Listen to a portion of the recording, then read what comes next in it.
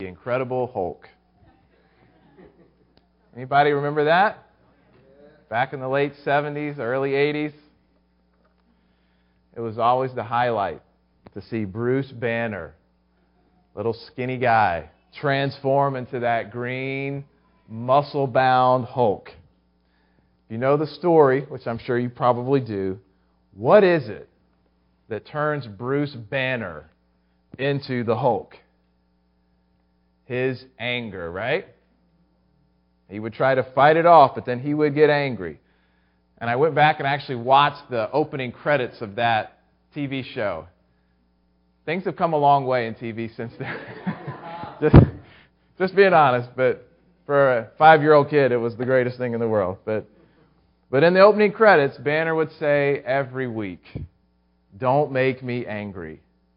You wouldn't like me when I'm angry." And boy, was that right. The change might not be as dramatic as the Hulk, but I think we can all sympathize with the powerful effect that our anger has upon us. Sadly, we can turn into a different person. It might be an outburst of anger, like the Hulk, where we want to go flip over a car, we're that angry. Or it might be more internal, a seething, kind of brooding anger. We turn green on the inside, if you will. So, as we try to deal with anger, people come up with all different approaches. Probably in our culture, the most popular approach is what is called anger management. Anger management. You guys heard of anger management? Very popular. Anger management usually involves various types of techniques like relaxation, using humor, changing your environment, and so on. And as they've studied this, they show that these techniques can make some difference based on the available research. Anger expert psychologist Howard Casanova says that anger management programs, quote, are moderately effective for treating anger in various groups, end quote. Let me make a bold claim here this morning. Scripture offers greater hope than mere moderate effectiveness in dealing with anger. You can do more than manage anger. You can conquer it. You can go beyond anger management to anger removal. Colossians 3:8 tells us, "Now you must put them all away, anger, wrath, malice, slander, and obscene talk from your mouth." Friends, if God commands us to do something, then that means that we can do it. He doesn't command what cannot be done. Ephesians 4:31 echoes this. It says, "Let all bitterness and wrath and clamor and anger and slander be put away from you, along with all malice." So we can put away all types of anger, both external and internal, both blowing up and clamming up, depending on your makeup. The Bible says that we can put them all away. That's pretty bold stuff you're saying here today. Why so bold? Well, the Christian has supernatural resources at his disposal. Amen? Supernatural resources. We have a transformed view of God and of ourselves. We have the Scriptures to lead us and teach us and guide us. We have the indwelling Holy Spirit who gives us the power of God. Moreover, Scripture rightly teaches that anger comes from our heart. And so, to conquer anger, we must focus on the heart. Anger management techniques can be helpful in some way, but we need to actually uproot the anger that is in our hearts, or otherwise, in essence, we're kind of just dealing with the symptoms rather than the problem. Do you see the difference? We need to remove the roots of anger and the fruits of anger. And today we're going to see how Scripture gives us hope and how to conquer anger. I hope that you'll sense that and feel that and learn that here this morning. because there is hope. We're not trapped in anger. Just because you have a temper, a natural temper, doesn't mean that you're bound in anger. Just because you grew up with a lot of anger in your home doesn't mean that you are bound in anger. Jesus is greater. Amen? By way of reminder, that's what we're talking about here. This sermon series is about Jesus is greater, finding hope in the midst of life's struggles. We've been covering topics like doubt and depression and guilt and forgiveness and grief and so on, which all affect us in various ways. And we're going to go through them one by one and see how God's Word gives us hope. Now, just to recap from last week, we did part 1 of anger. We laid the foundation. And I want to take just a couple of moments here and recap that because it's important for us to launch into today's message. We started off by discussing what is anger. We said that anger is a natural response to a perceived wrong. It's not wrong in and of itself, and that's what we often call righteous anger. God Himself gets angry at evil and sin in the world. Jesus, we see several times in the Gospels, becomes angry. And so anger itself is not wrong. It's this natural God-given emotion that we should use to energize us to address the wrongs that we see. But there's a distinction between righteous anger and sinful anger. And the latter is where anger goes wrong in some way. For example, we express our anger in an uncontrolled way, right? Or we become angry and we express it, but then it just lingers on in our minds and it festers in our hearts and we go away and we pout or we no longer have anything more to do with that person, which is destroying the relationship. That is not righteous anger. So when Scripture warns us about anger and kind of what we naturally think of when anger comes to mind, that's what we're talking about, sinful anger. And we closed the message last week by talking about God's view of anger, sinful anger. And Scripture tells us that God doesn't like it. We saw 3 reasons. Just real quick recap here. Anger is foolish. It's foolish. It destroys our relationships. It destroys our health. And it brings together, it causes other sins to gather around that sin of anger. So anger is foolish. Anger is murder. That's right. Jesus said that when we hate our brother in our heart, that it's the same emotion as it would be if you actually carried out the act. Now, of course, we know there's a difference between actually carrying out the act and what goes on in our heart. But God knows our hearts, and when He sees us angry like that, He sees the same emotion. And the reason why we don't carry it out is probably because we're afraid of the consequences rather than we fear God or we have self-control. We're just afraid of the consequences. But God sees our hearts, and He says that it is murder. Very serious.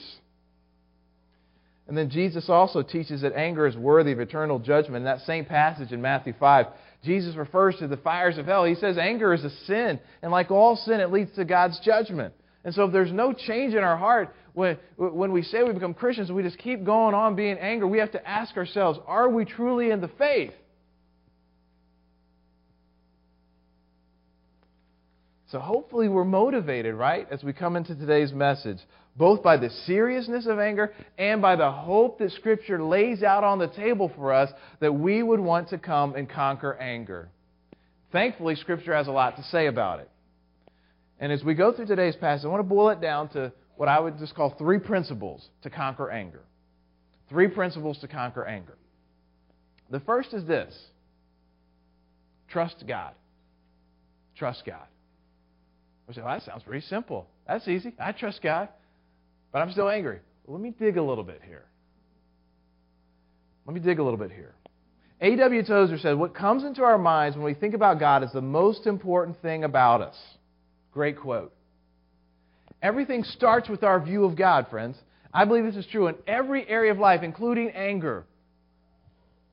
If we view God as our almighty creator who cares about our lives and controls our circumstances, it can transform your anger. Overcoming anger is primarily about your relationship with God.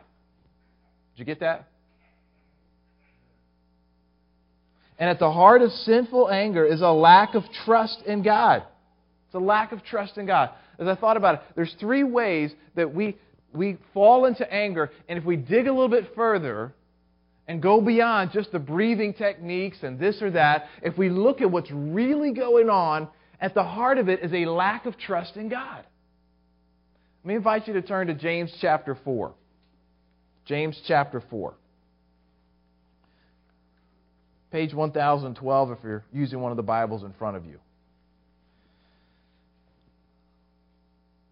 The first way that we show our lack of trust in God is that we get angry because we want things too much. We want things too much. James 4:1 says, "What causes quarrels and what causes fights among you? Is it not this, that your passions are at war within you? You desire and do not have, so you murder. You covet and cannot obtain, so you fight and quarrel. You do not have because you do not ask." Now, James is not saying that these Christians, I don't think so. I don't think he's saying these Christians were literally killing each other. I think, following Jesus' cue there, that they were angry, though, and so they were spiritually murdering one another by their desires. And this really leads to something important. The cause of their anger, did you get that in the passage? Was their unmet desires. Now, this is important. Notice that it doesn't say their desires are wrong. Because he says you can go on to ask God for those desires, and He may give them to you. So he's not saying that these were evil desires, because we don't ask God. He doesn't give us our evil desires, does He? Are you following with me? These desires weren't necessarily bad. These might have been good desires. A relationship, money, a good grade, promotion, whatever it might be. Or we might have legitimate desires that we would like from other people. A husband might want respect from his wife. A wife might want love and understanding from her husband. Parents might want their children to obey. Customers might want good service from businesses. None of those are wrong, are they? But we simply want them too much. And so when we get them, we're happy. Right? When everything goes your way, who gets angry, right? But we know that's not the way things work, is it? And so when we don't get what we want, we become angry. Those things, which may not be bad, have become idols. God's substitutes that we must have in order to be happy.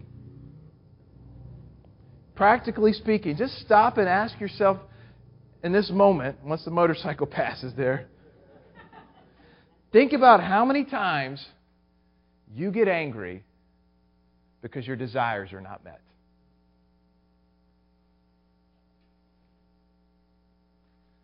A lot of it, isn't it?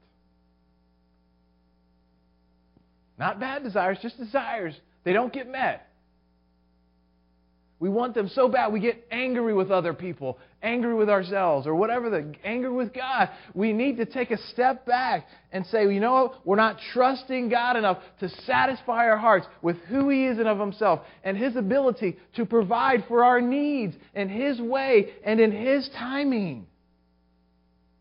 It's about His will be done, His kingdom come, not my kingdom, not my will be done. Do you see the difference? So we get angry because we want things too much instead of trusting God. Second, we get angry to control people. We get angry to control people. You know what? Here's a news flash for you in case you never realized it. Anger does work. Right? I mean, that's why people get angry, because it works. They get their way in the workplace or in the business. They get angry because the person doesn't want to fight them, or they don't want to deal with that stuff. They get tired of getting badgered, and so they give in. And then it reinforces that person to keep getting angry, right? Because you get your way.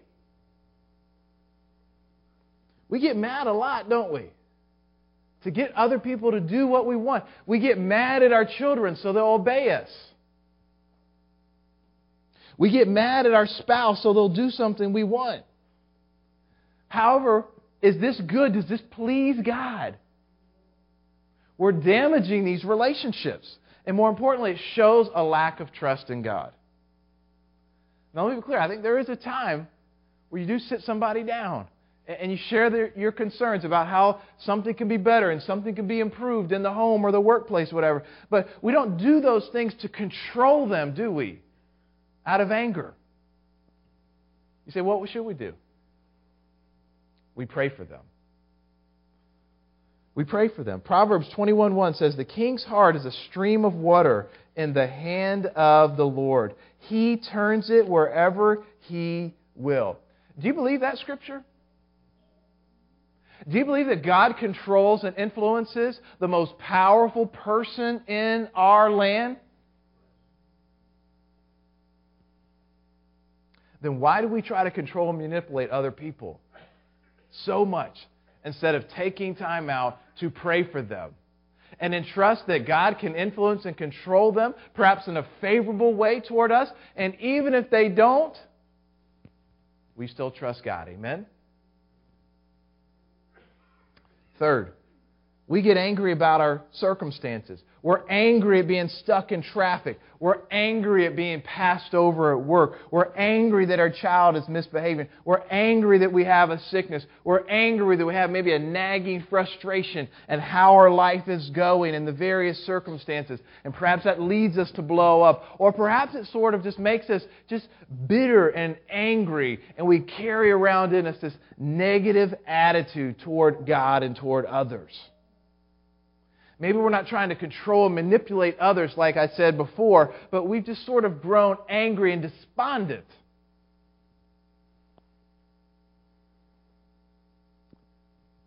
Friend, if you are seeking the Lord and faithfully walking before Him, God is not punishing you. So why get angry? Instead, why not trust that God has ordained this circumstance for His purposes that you cannot see right now?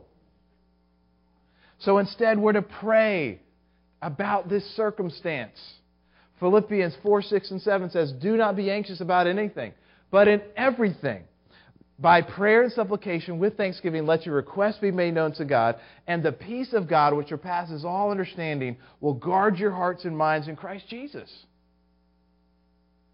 It's not easy. I know that. But the Bible's promises are laid out on the table for us that we can have peace in every circumstance instead of anger. You say, well, how do we know that? Well, 1 Peter 5:7 says, cast all your anxieties on Him because He cares for you. He cares for you. He doesn't want you to walk around with anger and bitterness. He wants you to have peace. But you can't do it by simply having a punching bag in your basement or counting to 10 every time you get frustrated. You got to go to God with these things and unload your anxieties and your circumstances on Him. From the very depth of your soul, pour it out on Him. And trust that He cares for you. And just as a footnote to this point about we get angry about our circumstances. When people wrong us, sinful anger drives us to want to get revenge, doesn't it? Now, I'm not saying it's not wrong to seek justice where wrongs are righted. But sinful anger goes beyond that, where we want vengeance, don't we? Because, man, it feels good to think about that man or woman getting what they deserve, right? Feels good. But Scripture tells us to put away that desire and let the Lord defend you. and a lot of Proverbs here, but this is Romans chapter 12, verses 17 to 21. Paul gives powerful counsel about trusting God for revenge. And he's writing to the church at Rome, and Nero's persecuting things. This wasn't a church just having everything in Camelot. This was churches that were experiencing hardship. And this is what he tells these Christians. Repay no one evil for evil, but give thought to what is honorable in the sight of all. If possible, so far as it depends on you, live peaceably with all. Beloved, never avenge yourselves, but leave it to the wrath of God. For it is written, vengeance is mine, I will repay, says the Lord. To the contrary, listen to this, if your enemy is hungry, feed him. If he's thirsty, give him something to drink. For by so doing, you will heap burning coals on his head. Do not be overcome by evil, but overcome evil with good. So we shouldn't get angry and try to avenge ourselves when we're wrong. We are not in charge. But we're to trust God to bring about His vengeance, and His timing, and in His way. Let me tell you, personally, this truth has revolutionized my life.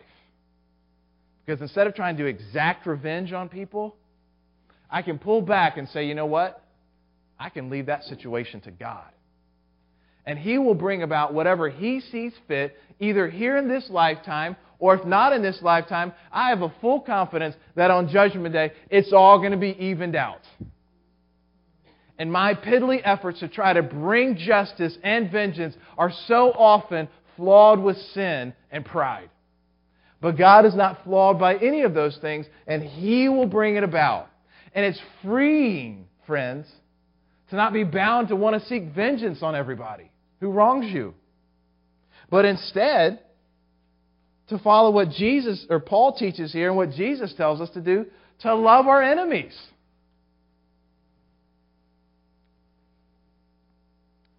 So friends, essential to conquering anger is a deep, abiding trust in God. I think this is the most important element.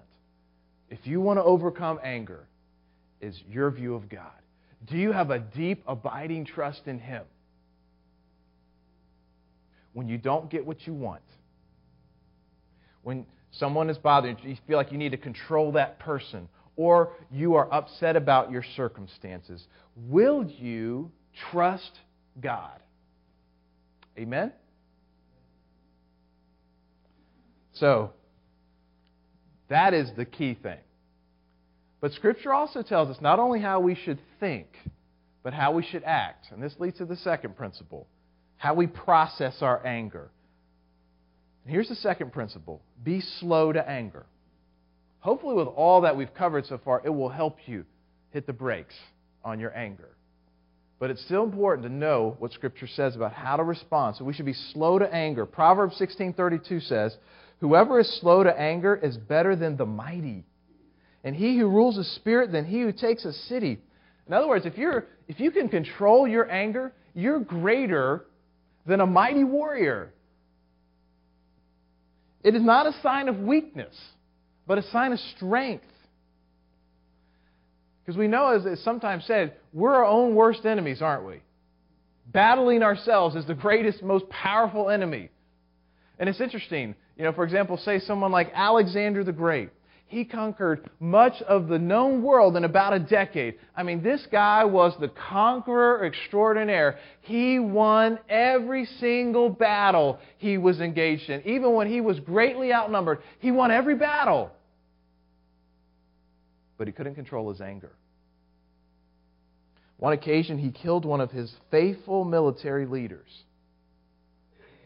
in a drunken rage. A man who had saved his own life in battle.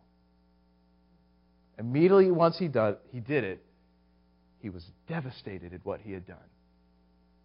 He could conquer the known world, but he couldn't conquer his anger. So, it's incredibly difficult to control anger, and a particular danger is our speech. When we have to be slow to speak when anger is present. And Scripture has much to say about being slow to speak when we're angry. Proverbs 12:16 says, the vexation of a fool is known at once, but the prudent ignores an insult. James 1:19 says, let every person be quick to hear, slow to speak, slow to anger. why do we have to hit the brakes when we are tempted to be angry and speak out about it? Well, the Scripture tells us that our hearts are corrupted by sin. Jeremiah 17:9 tells us our hearts are deceitful above all things and desperately wicked. Who can understand it? So our hearts are sinful. So it's expected that our tongue, since they're an expression of our hearts, will communicate what is going on in our hearts. And we know sometimes, let's be honest, the first thing that comes to our mind in this kind of a situation is not what we should say, is it? And so if we're hasty in speech, sin's going to come out, and likely one of the chief daggers that's going to come out is anger. Proverbs 12:18 says, there is one whose rash words are like sword thrusts. Man, what an image. What an image. Just a quick thrust of the sword can physically injure someone, even kill them.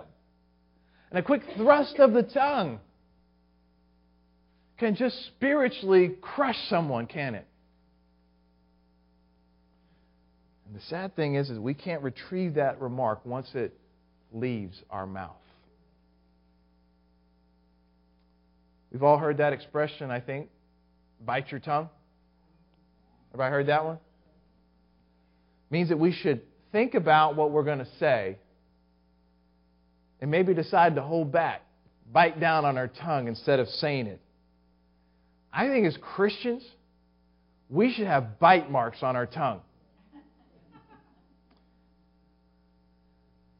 I'm kidding, kind of. But I really mean it.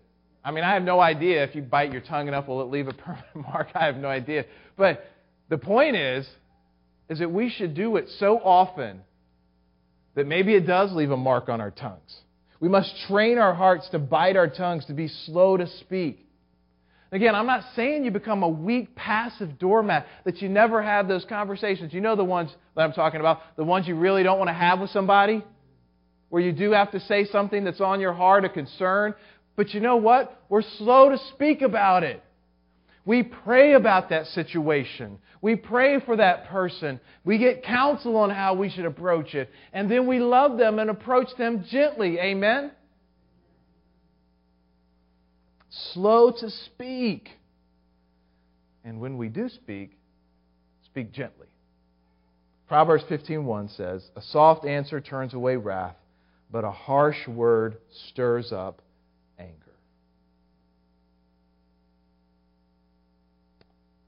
So we're to be slow to get angry. Then on the other end of the spectrum, we're to be quick to deal with anger. And this is the third principle, to be quick to deal with anger. Ephesians 4:26 and 27 says, be angry and do not sin. Do not let the sun go down on your anger and give no opportunity for the devil. Do not let the sun go... repeated that there. So we shouldn't let the sun go down on our anger. So Paul uses this figure of speech to say, look, don't let too much time go by. Deal with it quickly, right? You say, why is that? Well, he tells us, if we don't, we give the devil an opportunity. An opportunity to do what? You're right, to deceive us. And to start making you think things. And to be tempted to do stuff. And to turn that one sin that had happened to you and to snowball and to start wreaking havoc in your life. Isn't it amazing how when you get angry, all of a sudden it's like a huge spiritual magnet is formed on your heart and you just start attracting other sins. They start coming your way and you're so tempted to want to say something to that person that will be cruel and harsh. And then you want to start doing stuff and then you start thinking of things that aren't even related to the particular offense. You just want to get angry and unload, right? It's like the gate goes down and Satan just starts flooding in. And it's crazy how people who are normally just mild-mannered, regular folks, but when they get angry, look out. They can become the worst thugs, saying all kinds of things, want to harm people physically, even kill people because of anger that gets out of control. So I think Scripture would tell us, friends, to not let anger fester and mushroom, but to deal with it quickly. And Jesus even goes a step further and tells us that we should deal immediately where anger has ruptured a relationship. Let me invite you to turn over to Matthew chapter 5. We looked at it last week, but just one more time. Jesus has an additional insight here that is really important. Matthew chapter 5.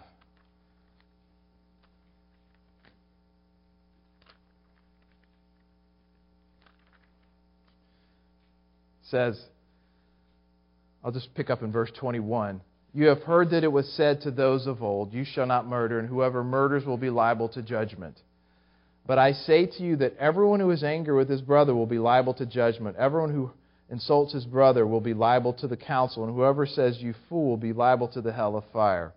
So listen to verse 23. So if you're offering your gift at the altar, and there remember that your brother has something against you, leave your gift there before the altar and go.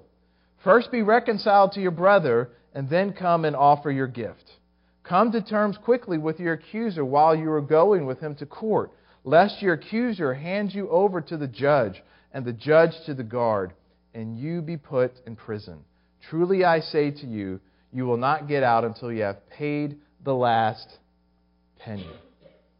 So in the context, Jesus is speaking here under the Old Testament sacrificial system where they were to go and bring an offering to the temple there. But he's saying, look, in the midst of all that, if you realize that your brother, you somehow offended your brother through your angry, you know what? Just leave your gift right there and go reconcile with your brother. Now, obviously, we're not under the Old Testament sacrificial system anymore, but I think that underlying principle still remains. That we should drop everything. That's how important it is. To be quick to reconcile and deal with our anger. That if we're in the midst of worship and something comes to your mind, you know what? Maybe you need to slip out the door. To get home and do something about it. Jesus is saying, look, friends, this is pressing. This is pressing. We need to confess. And if we're going to overcome anger, that means that we have to confess those that we have wronged by our anger. You know what the word confess means? It means that you agree with God. You agree with God. You're saying the same thing as God says about anger. You're saying that it matters. You're not making excuses. You recognize its hurtfulness. You recognize how damaging it is. You're not making the excuses anymore, and you're going to go and confess it. So I truly believe, friends, that if we're sitting here today and that if we have wronged someone by our anger, in our words or actions, or maybe it's just sort of an ongoing, just irritability with someone we know, we should confess it. And of course, we should confess it to God because all sin is ultimately a sin against God. Do we want to conquer anger? Do you guys want to conquer anger? I think we need to do what Jesus tells us, right?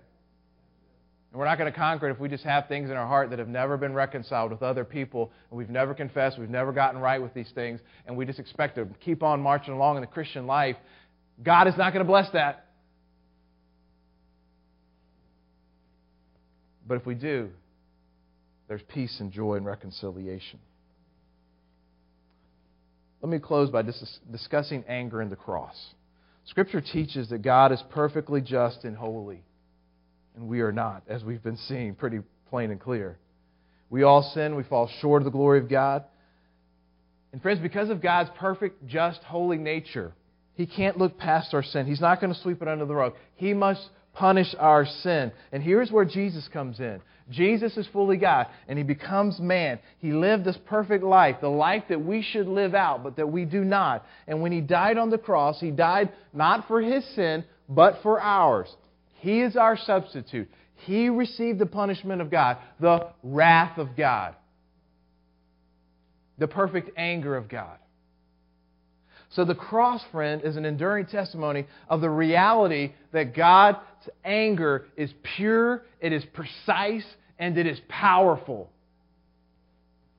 If God was not angry with sin, Jesus would have never come to the earth, would He? And He certainly would not have gone and endured what He did on the cross, the physical and the spiritual torment that He endured, would He have? And the cross is also an enduring testimony to how God provides a way to escape His anger. God doesn't have to do that for us. It's grace. It's grace. He didn't have to. But that's who He is. He's gracious. And so therefore, Jesus goes and He takes God's anger on Himself. And 1 John 4:10 says, "And this is love, not that we loved God, but that He loved us and sent His Son to be the propitiation for our sins." That word propitiation means an atoning sacrifice that satisfies God's anger. Jesus made a sacrifice that wipes away God's sin perfectly and permanently. But it doesn't just happen automatically. We must confess our sins to God, including our anger. And we must believe in Christ, to embrace Him as our Lord and Savior. But if we don't, we remain under God's anger. It's like a spiritual 2-ton safe that just hangs over our head by a thread. And at any point, we could die and experience that wrath. John 3:36 says, "Whoever believes in the Son has eternal life. Whoever does not obey the Son shall not see life, but the wrath of God remains on him." Believe in Christ today. Come out from under the wrath of God and receive eternal life. Amen? Let today be the day of salvation. And once you are a Christian, by God's grace, you have a new heart. One that can put away anger. Yet we all know we still struggle with it at times, don't we? So, in addition to applying those things I mentioned earlier, those principles, let me also encourage you just to regularly go back and think about the cross. Remember Christ taking God's anger. I think it should cause us to want to despise our own sin and, yes, our own anger by thinking of what Jesus endured to satisfy the wrath of God that we should have experienced but that He took in our place. And to humble us. That God loved us so much that He was willing to endure the wrath of God for us. Friends, there is hope to conquer anger because Jesus is greater. Amen? I thought we could have just a few moments here of discussion after I pray. So if the Lord puts something on your heart, feel free to share that in just a few moments here. Let me pray first.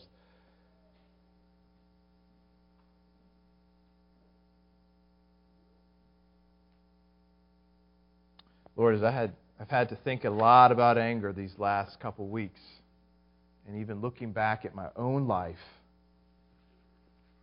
just so grieved at my anger before You. So grieved. So grieved, especially thinking about those days before knowing Christ. And the fits of rage. And just so grateful to stand here with a new heart. And a heart that doesn't relish anger like it used to. And a heart that wants to walk in peace and joy. And so, Lord, I pray for us here today.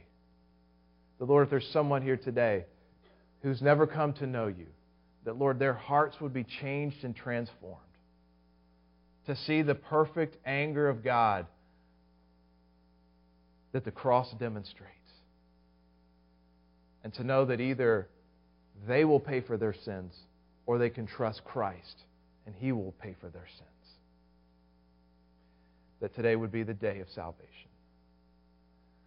And for, Lord, us who know You, who have received and understood what the cross means, that, Lord, we would conquer anger, to live out what Paul has commanded us here in Colossians 3 and Ephesians 4, that we would be salt and light, we would be different from the world, and would be evident by the things that we say, the things that we do.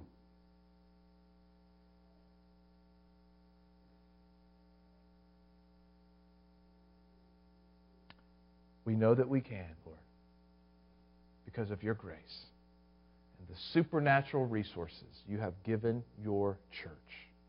Help us, Lord, to take them up and to live them out in a way that would bring you greater glory and honor.